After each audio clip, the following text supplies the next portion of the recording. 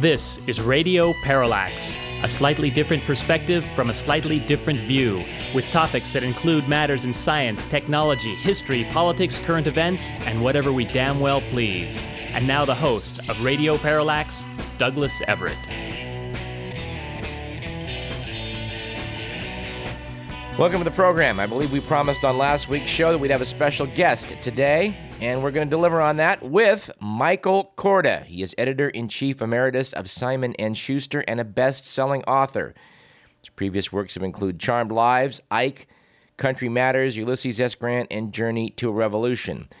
His current book is Hero, The Life and Legend of Lawrence of Arabia. The LA Times called it a fresh, engagingly written biography that adds substantially to our understanding of the strange, contradictory, curiously admirable, and compelling subject's life and contribution.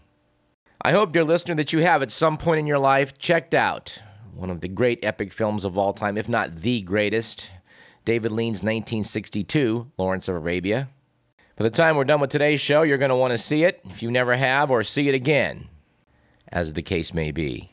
This also means we're going to be probably using as our bumper music today the film score from that David Lean masterpiece, which is one of the great movie scores of all time. But let's begin today's program, as we like to do, with on this date in history, the date in question being the 17th of November.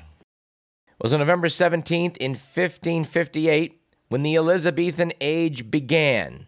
Queen Mary, the monarch of England and Ireland since 1553, died and was succeeded by her 25-year-old half-sister Elizabeth. The long reign of Elizabeth, who became known as the Virgin Queen for reluctance to endanger her authority through marriage, coincided with the flowering of the English Renaissance. An era I hope we'll be talking about as regards the movie Anonymous in the weeks to come. And it was on November 17th in 1695 that Mustafa II became the Ottoman Sultan in Istanbul. His reign marked the first time the Ottoman Empire began to lose territory. And of course, in our second segment today, we're going to talk about the last time that the Ottoman Empire lost territory. That would be World War I, in which time it broke up into various client states. The nation of Turkey, its then capital of Istanbul, was the cultural center of the old Ottoman Empire, and we're going to be talking about Turkey in the weeks to come as well. On this date in 1913, the first ship sailed through the Panama Canal, which was built by the United States, of course, on the Isthmus of Panama. Formerly a part of the nation of Colombia, but conveniently for the United States, a newly declared independent state as the canal was built. On November 17th in 1941, Joseph Grew, ambassador to Japan, cabled the U.S. State Department that he heard that Japan had planned, in the event of trouble with the United States, to attempt a surprise mass attack of Pearl Harbor. The Office of Naval Intelligence ignored this warning. And on November 17th in 1944, following the murder of Lord Moyne, a British official in the Middle East, Prime Minister Winston Churchill warned Zionist terrorists that continued actions will damage their cause, and called upon the Jewish community to police itself. Actually, one more. November 17, 1970, the Soviet Luna 17 probe soft lands on the moon. Hours later, Lunokhod 1, a self-propelled vehicle controlled by Soviet Mission Control, rolled out and became the first wheeled vehicle to travel on the surface of the moon or any other body besides terra firma. Of course, that reminds us that on the 25th of next week, NASA is attempting to launch another space probe to Mars. And our fingers are crossed it will not wind up like the Russian probe currently orbiting helplessly around our home planet, unable to blast off toward Mars. Our quote of the day comes from Charlton Heston and is somewhat appropriate for our discussion in the second segment. Said Heston, "An epic is the easiest kind of picture to make badly."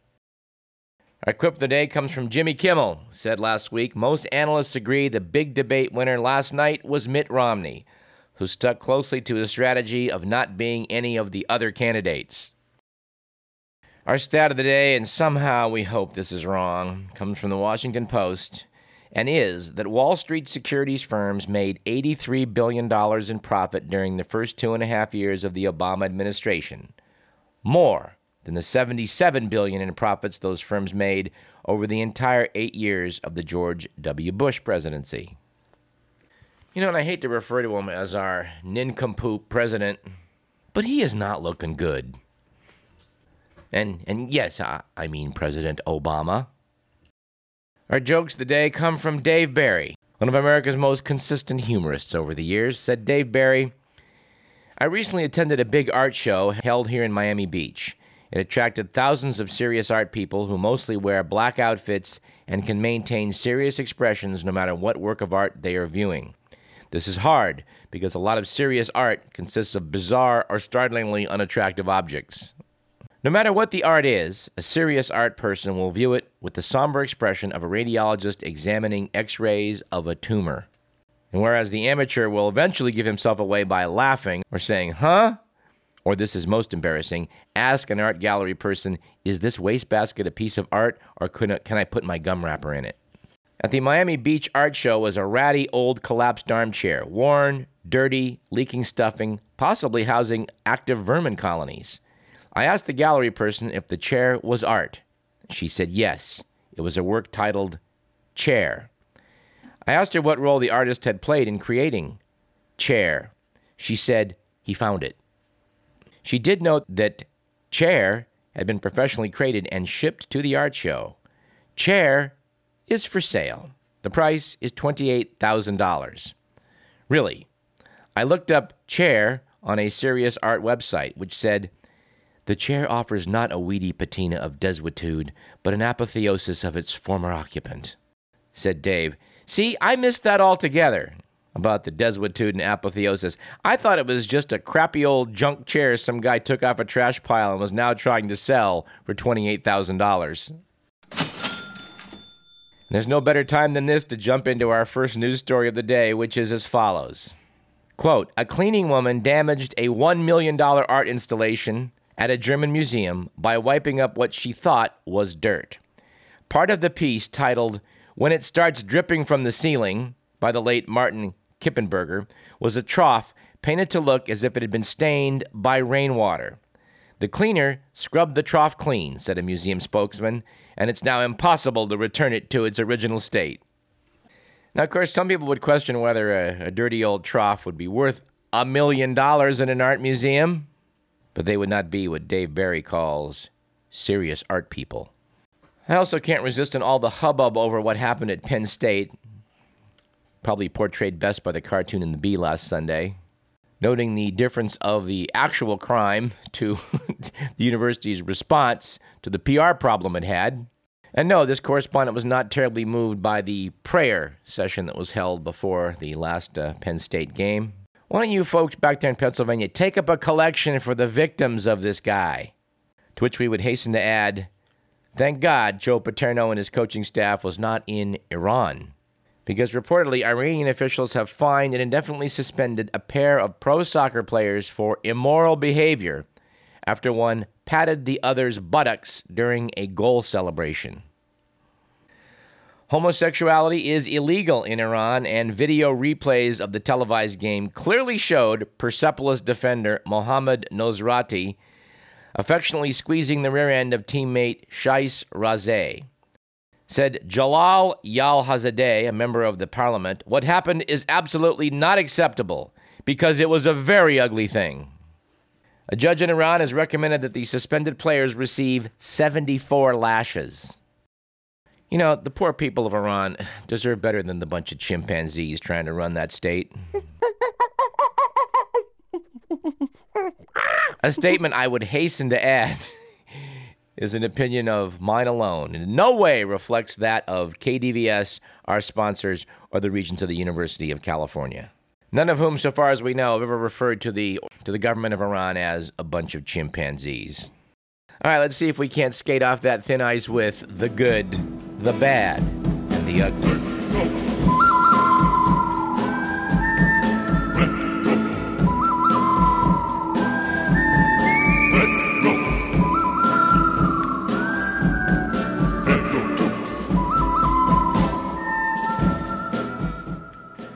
According to the Week magazine, it was a good week last week for appeasing an apparently angry deity, after the House of Representatives here in the United States took time out from its work on the budget deficit, soaring unemployment, and other pressing problems to reaffirm, by a vote of 396 to 9, by the way, that our national motto is indeed, "In God We Trust." And no, this correspondent has never quite understood that phrase, "In God We Trust." And I would note that if that's our national motto, it's especially lame.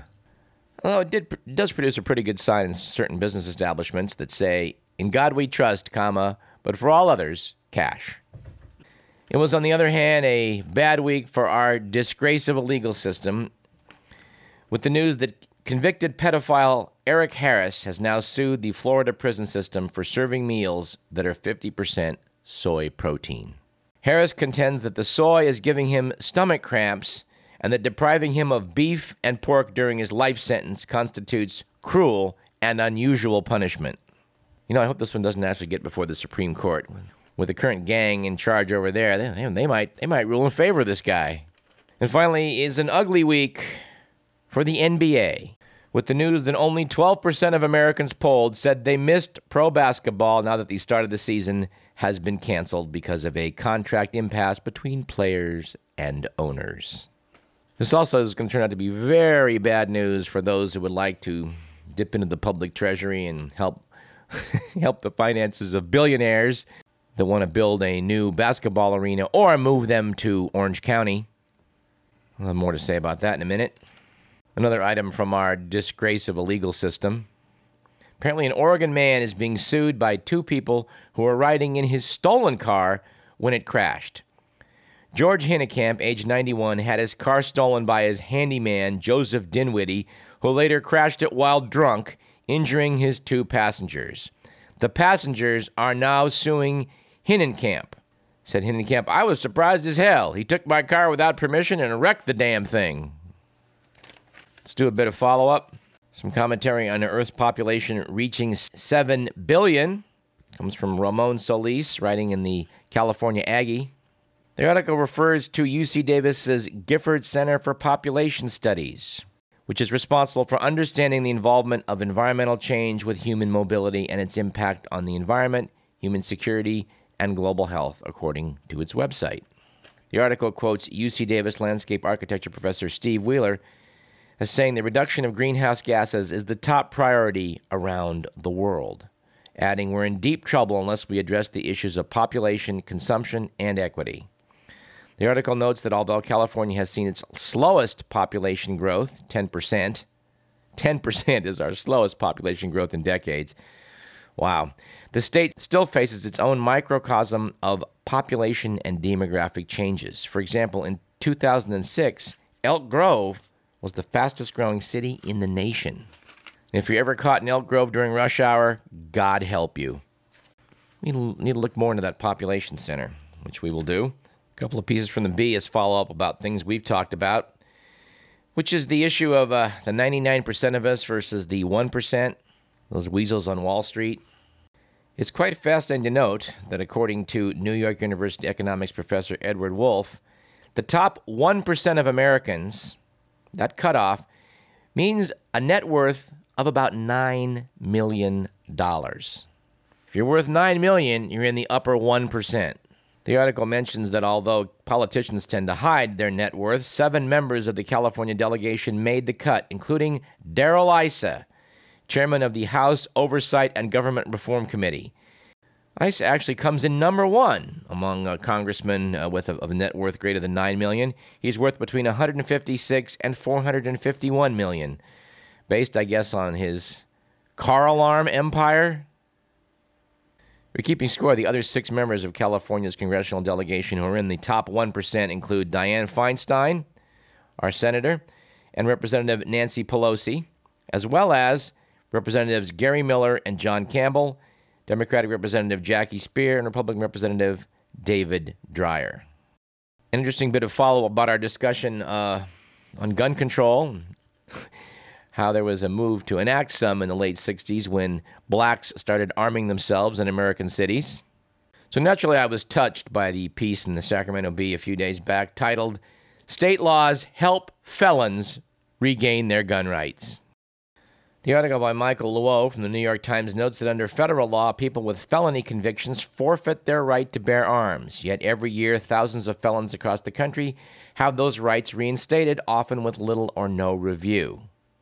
Article notes that previously a small number of felons were able to reclaim their gun rights, but the process became commonplace in many states in the late 1980s after Congress started allowing state laws to dictate those reinstatements. The article gives an example of what might result from this sort of thing. A man named Eric Zettergren came home after a party, drunk, found his girlfriend and another man in a state of undress, and proceeded to shoot the man at point-blank range in the head with an semi-automatic handgun. Article notes that Zettergren had been barred from possessing firearms because of his 2 prior felony convictions. And, of course, he also had a history of mental health problems, and friends said he was dangerous. Yet his gun rights were restored without even a hearing under Washington state laws that gave the judge no leeway to deny the application as long as certain basic requirements had been met. Anyway, disturbing article. You may want to look it up and read it. Frankly, I don't think I have the heart. We do want to point out, however, that the federal government is willing to step up and make sure that states that want to have more liberal laws on marijuana, well, they just need to be tightened up. In fact, while states are figuring out how they're going to better regulate their own laws regarding marijuana, the feds are going to make all sorts of threats and invoke novel legal strategies to harass cannabis dispensaries. I guess we'll just have to see about the federal government's response to mentally deranged people who are prior felons getting access to firearms. You think that one might deserve a review? What do you think? Now let's hear from a man who always enjoys telling us what he thinks, Mr. Will Durst.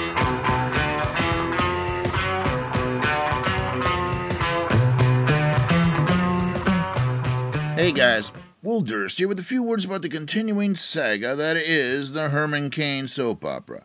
We're entering daytime Emmy Award territory here with a plot changing faster than a chameleon on a plaid tablecloth. The situation remains fluid, or better yet, glutinous.